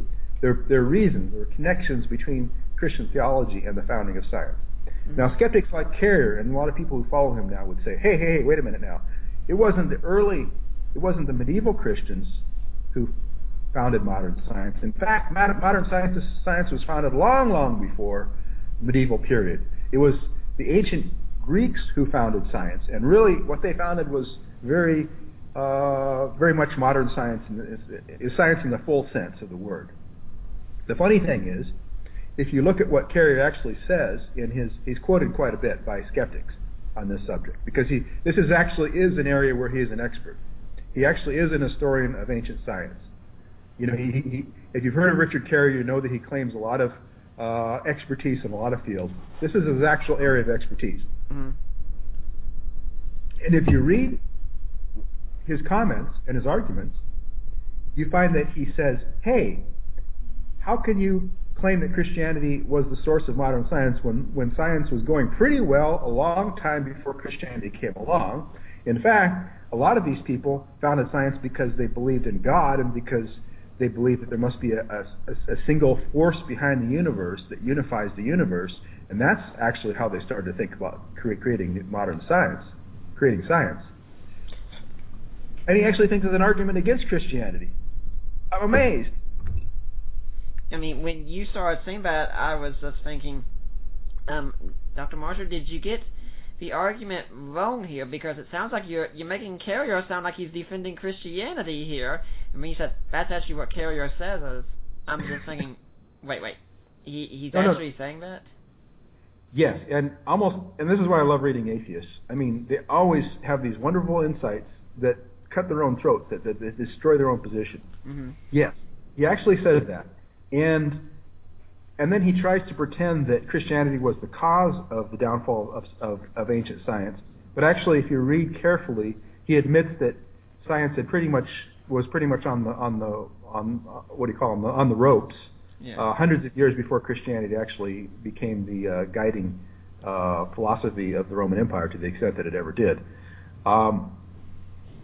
He admits that too. Then people try to say that, hey, Christianity killed ancient science, like Carl Sagan tried to do this too. But it doesn't work. It doesn't work historically, unless they had a time machine and they went back in time and they undermined science before they actually gained power somehow. Anyway, Roman science wasn't what Greek science was. The real genius was in ancient Greece. Now, Chapman would say, and I think I agree with him, that one of the causes of that was not only Christianity. I'm not claiming that Christianity was the single cause of science. I'm not claiming that it's a sufficient cause of science. You can have societies that are Christian in some sense without creating science, and you can have societies that are scientific without being Christian. I'm not making that claim, which sometimes atheists would reply to. But one thing that Chapman says is one of the strengths of ancient Greek society was its unity within disunity. And I think there's a very interesting e pluribus unum, as we say in modern America. There are 5 great, especially ingenious periods of human history, which I don't think anybody's written about this. Sometimes I almost like to write a book about this, which combine these 3 things. First of all, they were disunited, fragmented politically. Secondly, culturally they were united. And thirdly, they were theistic. Mm-hmm. One of them was ancient China at the time of the Zhou, the late Zhou, which had this strong idea of God, not just Confucius, also Lao Tzu, which I'm arguing in the new version of my China book, Zhuangzi, the second founder of the Laozhuang school, or Taoism as we call it, and Mozi. They had this strong idea of God. They had a cultural unity, overarching unity, but disparate nation states. You get the same thing in ancient Israel with the tribes of Israel. You get the same thing in ancient Greece. You get the same thing in medieval Europe, and you get the same thing in modern America. These are the 5 most ingenious civilizations in human history, and the societies that have given most to the world. So I think this concept of e pluribus unum is a good one, because we need critics. It's healthy to have different schools of thought that can critique our ideas, and that we don't just gain one, power over everybody else. It's healthy to have different schools of thought, and it's healthy also to have unity, but also a certain amount of disunity, with God as being the overarching concept that really inspires a lot of creative thinking. Now, I'd like to remind everyone at this point that you're listening to the Deeper Waters podcast, and everything we do here is listener supported. And so, yes, there does come a time on the show where I do have to talk about donations, because, folks, we need them. I mean, if you like the show, if you like the content, if you like the guests that I'm getting on here, I don't get paid a penny to get my guests on here, and I don't pay them anything. Come on, they come of their own free time to provide a service for you. Now, if you're interested in supporting this ministry, please go to our website, deeperwaters.ddns.net, and you'll find there's a thing on the left there. It says about how to help support Deeper Waters Christian Ministries. You click that link, and it takes you to Risen Jesus Ministries. You've gone to the right place. Mike and Debbie Lacona are my father and mother-in-law, and you make a donation there through them. It's tax deductible, and you then email me or you email Debbie and say, hey, I made a donation. I want to go to Nick Peters. I want to go to Deeper Waters. And they will make sure that the donation does go to us. Now, some other ways you can donate. We have an Amazon store where you can buy some books that we talk about on the show. And when you buy those books there, we get a small portion of what you use to buy the books. And, of course, I've got some of my own ebooks, such as my Creed for the Ages, a look at the Apostles' Creed, and ones I've co-written with J.P. Holding, such as Defining Inerrancy and Groundless, which is a look at the atheism of Dan Barker. And we're also working on a page here, and if you want to know more about this and the page isn't up yet, contact me and let me know. But if you want to buy some jewelry for someone special in your life, hint to any of you guys out there who are thinking of popping the question soon, then I have a friend who works with Premier Jewelry, and she's working with us. If you buy jewelry through her, 25% of what you buy will go to support Deeper Waters. So you want to go and buy that engagement ring for that lady and have a very special wedding coming up, why not do it through Deeper Waters, and that way you can make a donation. Now, Dr. Marshall, do you have a ministry or cause you'd like people to donate or support? Well, of course, I recommend people buy my books. I think the new one is called How Jesus Passes the Outsider Test, The Inside Story. Yep. And Jesus and the Religions of Man is kind of the most gives kind of some of the background ideas to how Christianity relates to other religions.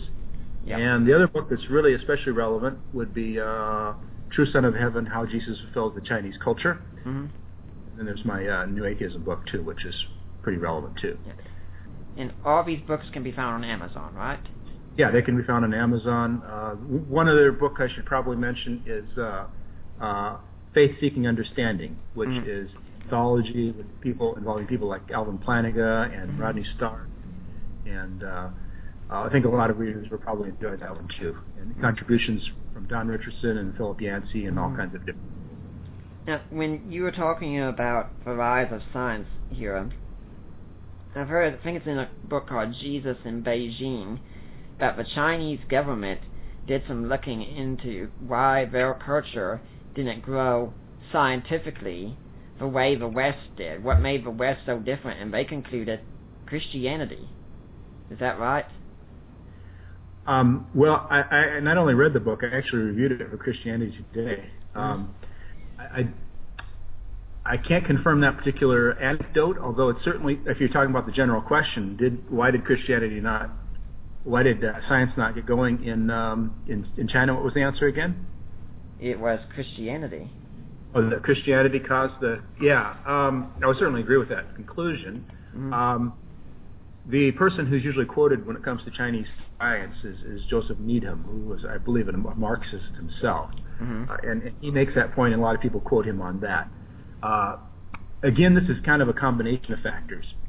I think one of the reasons was because the original belief in God was very strong in ancient China, but from the Song dynasty on, the rise of Neo-Confucianism kind of watered that down and turned it into kind of a pantheistic concept of God, which is what people sometimes still believe is the Chinese belief now. And even though the Song dynasty itself was very inventive and creative, they had a lot of inventions. So one thing was kind of watered down concept of God. The other thing was maybe too much political unity. When, for example, the Admiral Zheng He, who was a Muslim, took this vast fleet of ships to Africa, a very famous event in the early Ming Dynasty. This is before Christopher Columbus by several decades. But his ships were vastly larger than Columbus's ships. And they went all the way from China to Sri Lanka. They fought a war in Sri Lanka. And they went to Africa, and they brought back a giraffe, maybe a couple giraffes and other animals, all the way back to China. And the giraffe was considered to be a kili, a jinin, which is kind of a mystical animal which symbolized good luck for the emperor, for the empire. So they thought this is a symbol of the Ming Dynasty's potential and future success. Great. So here we have these great ocean-going ships, huge ships, all the way to Africa. And this is also one of the things that the Chinese government today prides itself on, is its investment in Africa.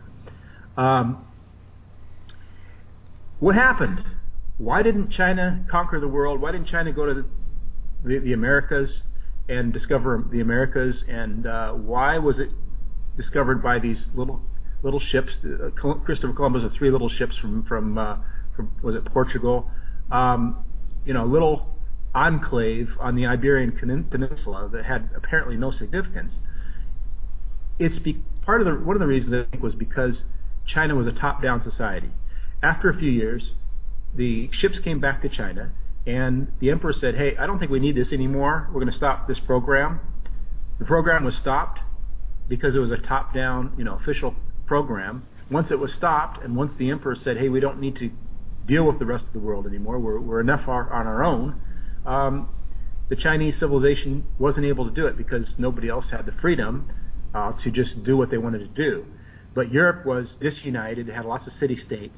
And so you have this tiny little kingdom of Portugal developing seagoing technology, sailing around the Cape of Good Hope, sailing down the African coast, because Europe was disunited and it was competing with the Muslim civilization.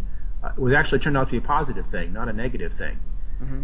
That's the other big reason why I think Chinese science did not develop from very auspicious potential. Yeah. So I'd say, one thing is it lost its solid found belief in a creator God, a God who was behind the universe. And the other thing was its political unity at times. They didn't really have enough disunity to begin creating. Yeah.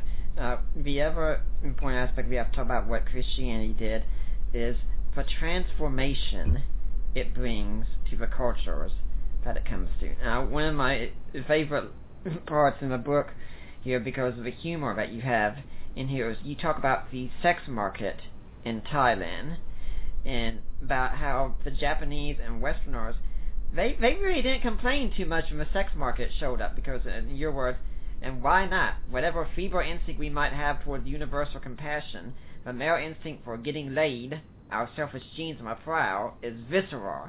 Okay, I really, really laughed at that one. Said, "Oh, Allie, when I was reading that, Allie, you have to hear what Dr. Marshall said here. This is hysterical."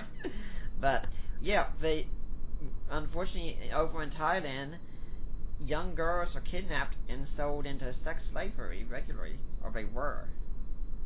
Well, I was there earlier this year, and I visited a Youth of the Mission ministry in Pattaya, and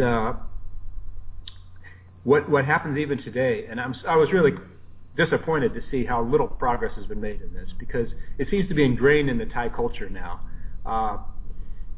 The girls come down to Pattaya and other parts of Thailand, of course. It's throughout the country, from poorer parts of Thailand, and they're kind of forced into it by their family, because they need to make some more money, and so they work in the bars and they go home with the guys, and they get a certain amount of the money. This is the fastest way they can make money.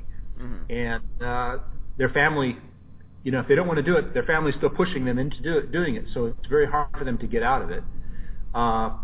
It's still there. I don't know if it's quite as, the funny thing is, it's not really funny. Thailand, in the 30 years since I first went there, it doesn't seem like it's progressed that much economically. I mean, it has to a certain extent, but not like China. Right. And this sort of abuse of women is still going on there, and it's really sad to see what's going on there. But it's also, when I first went there, one of the things I realized when I came here 30 years ago was that it is basically Christians who are fighting against this sort of thing more than anybody else. And my own experience of that was in Thailand, first of all, when we went around with a guy named Art Sanborn. He had been in Thailand for a while already, and he knew the ropes. He knew where we were supposed to go. And we went around to these villages, and he told us stories. He told us stories about, how girls were being forced into prostitution and the drug trade and the opium wars between the different factions and whatnot, the tribes. And he told us a story. Well, we came into this one village, which I think was Lisu or Lahu tribal village. Everybody was dressed. The girls were dressed in these beautiful, colorful outfits. I still have pictures that I took that day when I came into town. The year before, he had brought a team into that village to present the gospel, and they'd spent the night there. Mm-hmm. And they stayed the night. The men stayed in one hut, and the women stayed in another hut. And then the people in the village said, "Guys, you want a girl for the night? Really, really cheap." They're willing to sell their own daughters to these strangers for a very small price. And when I came there a year later, Richard Dawkins talks about this patriarchal, misogynistic, homophobic, racist, infanticidal, genocidal maniac, Yahweh God in the Old Testament, and how evil God was. When I had been in Hong Kong, when I first went to Hong Kong and was being trained there, I had been reading through the book of Isaiah. And the book of Isaiah, again and again, I underlined passages about how God had compassion on tribal peoples, on the mountain peoples. And then he actually talked about these people being locked away and hidden, and would nobody come and rescue them. All these passages, what I was hearing about Thailand and hearing about Southeast Asia, it really seemed to go together somehow. The tribal peoples in the mountains and the people being locked away and nobody to rescue them. These girls were like that. There was nobody standing on their side. So when we came into this village and we did a gospel presentation, I was not very good at drama, so I didn't do part of the drama, which was the way they were presenting the gospel, in front of this bamboo hut. I went behind the bamboo hut, and my job was to pray. And I was apparently, instinctively, the leader of our group recognized that I was no good at drama, so he had me do the praying part. And I went behind the hut, and while I was praying, and I didn't have this sort of experience very often, but I started to cry. Mm-hmm. And, these girls, 13, 14 years old, being sold by their own parents to have sex with strangers. Yeah. This is before AIDS, Mm-hmm. Now, Sam Harris thinks it's just natural that people would oppose slavery because that's a humane thing to do. That's because he comes at the very end train of the gospel teaching of the prophets and the greatest Jesus Christ, because he's been influenced for so many centuries. But it is not natural for men to think young women are objects of compassion. Rather, they're, as you just said, selfish genes wanting to get laid. So, and this is the way most people reacted when they saw these. Most men seemed to react when they saw these girls. Yeah, all right, this is so cool, so cheap, mm-hmm. so pretty. Yeah. But God, not me, I didn't have any particular connection with these girls. Different tribe, different genes, nothing to do with me. But while I was praying, influenced by the prophets, God laid his heart on me and showed me, hey, this is a terrible thing. Mm-hmm. And I started to cry. And I saw that, as if God was showing me this village was the world, a different world. And just as God sent his Son into the world to give his life for the world, in the same way he was calling his children to give their lives in order to save this little world, this little group of people, that God was calling people to do that. I think that's true of all of us, that God is calling each one of us into some little world to give our lives in some ways, and following Jesus Christ, to take up our cross and give our lives for the people around us in some way. It does strike me as incredibly naive to think that people would naturally oppose something like this, because even speaking as a devout Christian man, I was even telling my own wife, Allie, yesterday, I said, when it comes to sexual issues and such, for most of us, rationality goes right out the window when that comes up, because all of a sudden our minds are thinking somewhere else. And I said, and that includes me as well. And rationally, I have to train myself to do what is not natural to me in order to be a faithful and a loving husband. And it seems like so many people, like the new atheists and such, look at these kinds of things and think, well, this just makes so much sense. I mean, of course people are going like this. And as I said when I was debating on Unbelievable one time, I said the reason people think this way is because they have a background of Christianity that's been influencing for a long time, so long they don't even know that it's suffused through their entire culture and they're getting their moral systems of it. You take that away, you get something like Thailand. Yeah, and of course the Philippines, which is supposed to be a Christian country too, has the same problem. Mm-hmm. The thing is, and this is one of the things that really is counterintuitive and that the whole world wants to disagree with this, not only atheists, but the skeptical world will tell you that religion is harmful to women. Right. And when I was teaching in Japan, I met my student in the library, and I asked her, what are you doing? She said, I've got this article here. I'm writing a paper. What's it about? It's about religion and women. And we just invaded Afghanistan to liberate Afghanistan, and I asked her, are you writing about the Taliban? And she said, oh, yes. Because her notion of religion was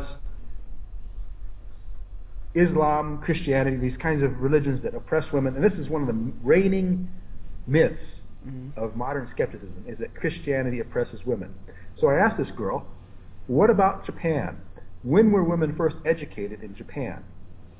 Was that after World War II, she says? No. Go across town. One of the famous schools in Nagasaki was Kasei. Literally means Hoshui, living water. Now it's kind of preppy, upper class sort of school. Living Water College was founded by a missionary woman. I read her biography. She came to Nagasaki, even though I can't remember her name at the moment. She came to Nagasaki and she founded the school, and she was very much proactive in raising the status of women, as were many of the missionaries in Japan. At the time, there was no education for women. It was missionaries who introduced education for women. This is the Christianity you're talking about. This is not just in Japan, it's throughout the world. As I argue on my website, in christthedao.blogspot.com, I have a whole series there called How Jesus Liberates Women. And I'm going to make this into a book someday, too. I'm thinking about it right now. Actually, this is part of my research reason for going to Thailand, is to do some of the research for this book.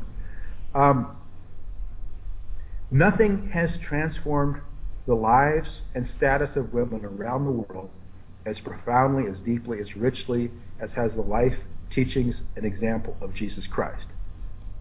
That's my thesis. Mm-hmm. And there's a bunch of evidence to back it up. Mm-hmm. So, how do you think the gospel has changed the lives of women, and why has it done so? I mean, what is it about Christianity that says, hey, let's build up women? Well, why has it done so? It's because Jesus did it. Right. There was nobody else in the ancient world who had the compassion, but it wasn't a blind compassion or a sentimental compassion like, Charles Dickens, some of Charles Dickens novels. Mm-hmm. Well, I just read Tale of Two Cities, and he has two main female characters there. One of them is a cruel French revolutionary, and the other one is this very sentimentalized daughter of Manet, the doctor, and becomes the wife of the person who is almost put to the guillotine. Jesus is not sentimental. Jesus speaks directly and frankly and tells women to repent as well. But he speaks to women, and he speaks respectfully to women in a way that is revolutionary. In fact, Walter Wink, a New Testament scholar, says that since the rise of patriarchy, there was no one who treated women in the ancient world like Jesus did. In every single instance where he meets a woman in the Gospels, he treats them outside of the bounds of the normal way of thinking of those days, the normal cultural expectations. Mm-hmm. The woman at the well, Mary Magdalene, the woman who comes and cries at his feet and washes his feet with her hair, scandalizing everybody present, except for Jesus. Jesus is not scandalized. Martha and Mary, I mean, that's a powerful example. Yeah. Jesus comes to their house, and Martha says, hey, we really need to get food on the table. The disciples are all here. And what is Mary doing? She's wasting her time talking theology with the men. Doesn't she know that theology is for men, not for women? Women should be in the kitchen preparing the meal. Barefoot and pregnant. Yeah, barefoot and pregnant. Jesus, can you please tell my sister to come in and give me a hand? And Jesus says, yeah, you're right. I'm getting really hungry. My stomach's starting to growl. Mary, could you please get in the kitchen? Get away from here. We're talking men stuff here anyway. That's what he says. Right? No. No, he says, no, Martha, let me tell you something. Mary has chosen the better part, and it will not be taken from her. And what is he saying right there? He's saying, I want women educated too. Mm-hmm. Where my followers go and preach the gospel, as I'm going to tell you at the end of the book, by the way, where my preachers go and make disciples of all nations, I want them to found schools for women. I want India, where women have, been burnt on the pyre as when their husbands die, according to the law of Manu, as the law of Manu teaches, that women should not really live after their husbands because they should, and they certainly should not marry again, because if they do that, they'll enter into the womb of a jackal and be born as jackals in their next lives. Mm-hmm. I want women to be educated, and so when the first schools appear in India, as well as the reforms that led to the abolition of sati, widow burning, it was missionaries who did it. Right. In China, when you do a survey in Fujian province of 100 and something women, even in the middle of the 20th century, who had been educated, given higher education, only 2 of them cannot be shown to have had an education but from missions. Throughout the world, I mean, not every civilization was equally misogynistic. Some of them were better than others. Right. Some of them were worse than others. But overall, throughout the world, there's been no person and there's been no social movement that has had the impact of Jesus Christ on the world, and particularly in raising the status of women, helping billions of women. And this is just one of several very amazing ways in which the gospel has transformed the world for the better, as God had promised to Abraham thousands of years before. One of the things I'm thinking about is, I don't remember if it's called the Epistle to Dionysius or the Epistle of Dionysius, but it's an early Christian writing, and we don't really know who wrote it, but one of the things he points to is, look at how differently the Christians live in comparison to everyone else. Mm-hmm. Yeah, and of course this doesn't say, I mean, when we define religion, we can think of it in three ways. Mm-hmm. First of all, the founder, his teachings and his personality, and secondly, the sacred scriptures, the canon, and thirdly, the developed tradition. Now, if we define religion by the developed tradition, then of course Christianity has had its good times and its bad times. It's had its saints, its sinners, its good, bad, and its ugly. Mm-hmm. But if we focus especially on Jesus Christ and the original teachings of Jesus and his followers as developed in the canon of the New Testament, then that's a pretty powerful witness. Of course, we have to look at human history too. We have to look at how the gospel has impacted the world. Look at the good and the bad. To be fair, we have to look at both. Now, I am thinking though about how Augustine did say, "You never judge a philosophy by its misuse." And wherever Christianity has been misused, and you and I would be some of the first ones to stand up and say, hey, yeah, this is wrong, this isn't what Christians are supposed to do. But whenever the teachings of Christ have been followed faithfully, we need to look and say, okay, what kind of people does this produce when it's followed faithfully? Yeah, and when I debated Phil Zuckerman, one of the first things I did when I in my opening statement was I said, we're asked, our question here is, what kind of impact does Christianity or secular humanism have on society?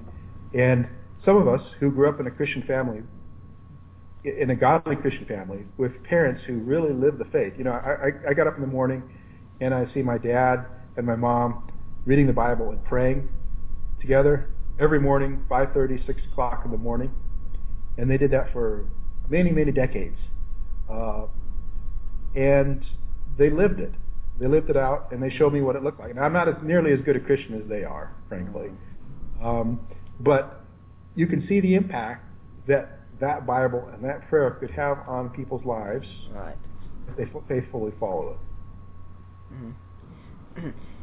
Yeah, and that's the kind of thing that we've seen time and time again. And since you brought up Theo Zuckerman, I think one thing we should point out is along these lines that one of the Zuckerman's main points has been, I think, to look at the culture in places like Sweden and such, say, see, we've pretty much got a utopia here, and it's not because of Christianity, so there you go. Yeah, and that's another case that I say, it's wonderful to have atheists around because they so often, not only because they undermine their own arguments, but sometimes they make the best case for the faith. Right. And Phil Zuckerman's a wonderful example of that, because you actually read his book, what's it called, Godless, his book about Scandinavia. He's actually does some very good research, and then like Phil Zuckerman, he's an honest man, and he does good research. And I like his kind of research because it's not just a bunch of numbers, but it's faces and it's people, and he quotes what they actually say. And if you look at what he quotes these people from Denmark and from Sweden. Those are the two countries he does research in, just for a year. So he's an expert, but there's a limit to his expertise too. Mm-hmm. And what he does in those two countries is he asks atheists and secularists about their faith or lack of faith. He asks everybody, actually. He has 100 and some people that he interviews. And what's striking is that again and again they say things like, I may be a skeptic, maybe an atheist, but I'm a Christian, because these are the values: caring for other people, caring for the marginalized and the weak. My grandfather used to say, you should love your neighbor as yourself, or walk the extra mile, or be a good Samaritan. And they'll say, these are values that are deeply ingrained in my culture, in our culture here. And Zuckerman says, hey, those are really secular humanist values. Those are secular humanist values. And you look at it and say, what? They themselves recognize the source. Yep. And historically, if you read the Cambridge history of Scandinavia, or you read historical sources on Scandinavia, they're right. It was the gospel that turned these Vikings, who are, as you were saying, looking to get laid and also to burn a few monasteries and grab a hoard of gold. with their dragon prow on their ship. This is probably where the medieval people got the idea that the dragon liked to sit on gold, because the Vikings, they were killing people. They were killing their own slave girls, sacrificing them when their chief died, as an Arab historian points out in the 8th century and 9th century. That's how the Vikings turned into these fellows pedaling their bicycles through Copenhagen to sell flowers on the street. There was a definite progression here. Yes. It didn't come out of nowhere historically. And how in the world, why would atheists think that human culture is formed, by a sudden act of creation, ex nihilo, from nothing? Why would they think that there's no source to the values that so-called secular humanist societies propagate? Mm-hmm. There is a source. And the source of the reform in Scandinavia was in fact the gospel of Jesus Christ. Yeah. Is the Zuckerman book, The Society Without God, that you're talking about? That's the one. Yeah. We haven't got to see the latest season, but I do know my wife's been watching the Vikings show that comes on. I think it's a History Channel. And every time, I'm usually sitting there watching with her, I'm kind of half watching because I'm going through a book or something at the same time, but I am watching and seeing it every single time that something with Christianity is coming up, because I know if they're going to be historically accurate, eventually these guys are going to have to become Christians. Yeah, well, that would be a pretty traumatic event. Mm-hmm. But I talk about the Vikings in this book quite a bit, actually, because there's two texts that really show us what the Vikings were thinking before Christianity came, mm-hmm. and what they thought after Christianity, how they connected the two. And I cite both of those texts quite a bit in this book. Mm-hmm. And it just really does show the transforming power going on of Christ when he comes to other cultures, and it's still going on today. I mean, as much as I don't always care for the personal testimony mode of evangelism, if you want to ask the average person on the street, why do you believe in Jesus Christ, they'll most likely point to some great change that's come in their life because they're following the teachings of Jesus. Yeah, and there is a difference between becoming a Christian and following the teachings of Jesus. I don't know there shouldn't be a difference, but I don't think, there are a lot of people whose lives aren't changed because they're not really following the teachings of Jesus very much. And I think, if you look today in Africa, for example, this is one of the challenges, and America too. This is one of the challenges, is to take people who wave this banner of Christianity over their heads and get them to actually follow the teachings of Jesus and act like Jesus in some ways. That's the big challenge for all of us. I mean, it's not just for them, it's for us. Yeah. We still all have to die to ourselves every day. We have to hate ourselves every day. Yeah. And I think many of us can do what you did with your parents and look and see other Christians that we know and say, those Christians inspire me to be a better Christian. Yeah, and even sometimes we can learn from non-Christians in that way too, because there's some people who are not Christians, but to some degree and in some sense they're trying to follow Jesus, even indirectly at times. Yeah, when you were talking about Islam, one thing that I was thinking of is if we had the Muslim devotion to prayer, think how much better we'd be. Now, unfortunately, we have reached a point where we do have to start wrapping things up. We've talked a lot, and let me tell you, folks, please get this book. This book really is excellent. You will really enjoy it. You will get a lot of it, and it will show you a whole lot about who Jesus is and what a difference he makes. I have to say, get the book, and it is available right now on Kindle for $9.99 and on paperback for $13.06 from Amazon. Now, Dr. Marshall, if people want to find out more about you or what you're doing and things like that, do you have a blog or website or anything where people get in touch with you? Yeah, I do have a blog, which I have a lot of materials on the blog too, including on Jesus Liberates Women, and that's Christ the Tao at blogspot.com. And you can just search Christ the Tao, T-A-O, and it's easy to find. Yeah, and that's actually... Unfortunately, I haven't been able to blog very much in China, but I do from time to time, and I get messages there too from people who are commenting and stuff. Now, that's actually in the Chinese culture, but Tao is a way of saying the way, isn't it? You know, the Tao, and this is a whole other subject, the Tao is actually a name for God. But I can't prove that right now, but I can prove that, and I'm going to prove that in the new version of my China book. Okay. Well, is there any final message you'd like to leave today for Deeper Waters audience? Yeah, we Christians don't need to be intimidated by any of this stuff. Right. Because the more you learn about it, read what our opponents say, what our critics say. Mm-hmm. And sometimes we can learn some things from what they say. And the more we learn, the more we come back to truth, the deeper our roots are planted in the truth, the stronger the gospel becomes. Mm-hmm. I'm kind of curious, is there anything you'd say to John Loftus if he heard this? Well, I'd probably say hi. We had a debate on Unbelievable program for a couple of episodes way back when, and the people who are interested in that, they can hear what we say to each other. Mm-hmm. I think John recognizes in a sense that he's over his head when it comes to this subject, but his main focus recently has been on trying to show that the gospel has been harmful to human religions, to the world.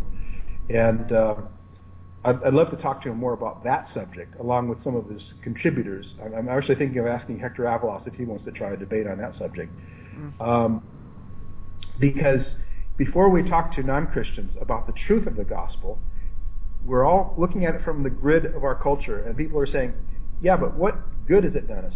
Is this something that is a blessing to our culture or harmful to our culture? So I think as Christians we need to make the case that the gospel has been a blessing to our culture. And then people are going to listen to the debate over the resurrection with different ears. Mm-hmm. They're going to be more willing to listen and accept the truth of the gospel when they realize that it's been, one of the great reforming movements in human history. And it's helped them personally. Well, Dr. Marshall, it's been a fascinating interview on an excellent book. I'd like to thank you for coming on, and I hope we'll see you again here sometime. Well, it's good talking with you, Nick. Thanks for inviting me. Thanks for coming on. And I'd like to remind everyone that next week, George Yancey is going to be my guest about so many Christians, so few lions, Christianophobia in the West. For now, I am Nick Peters.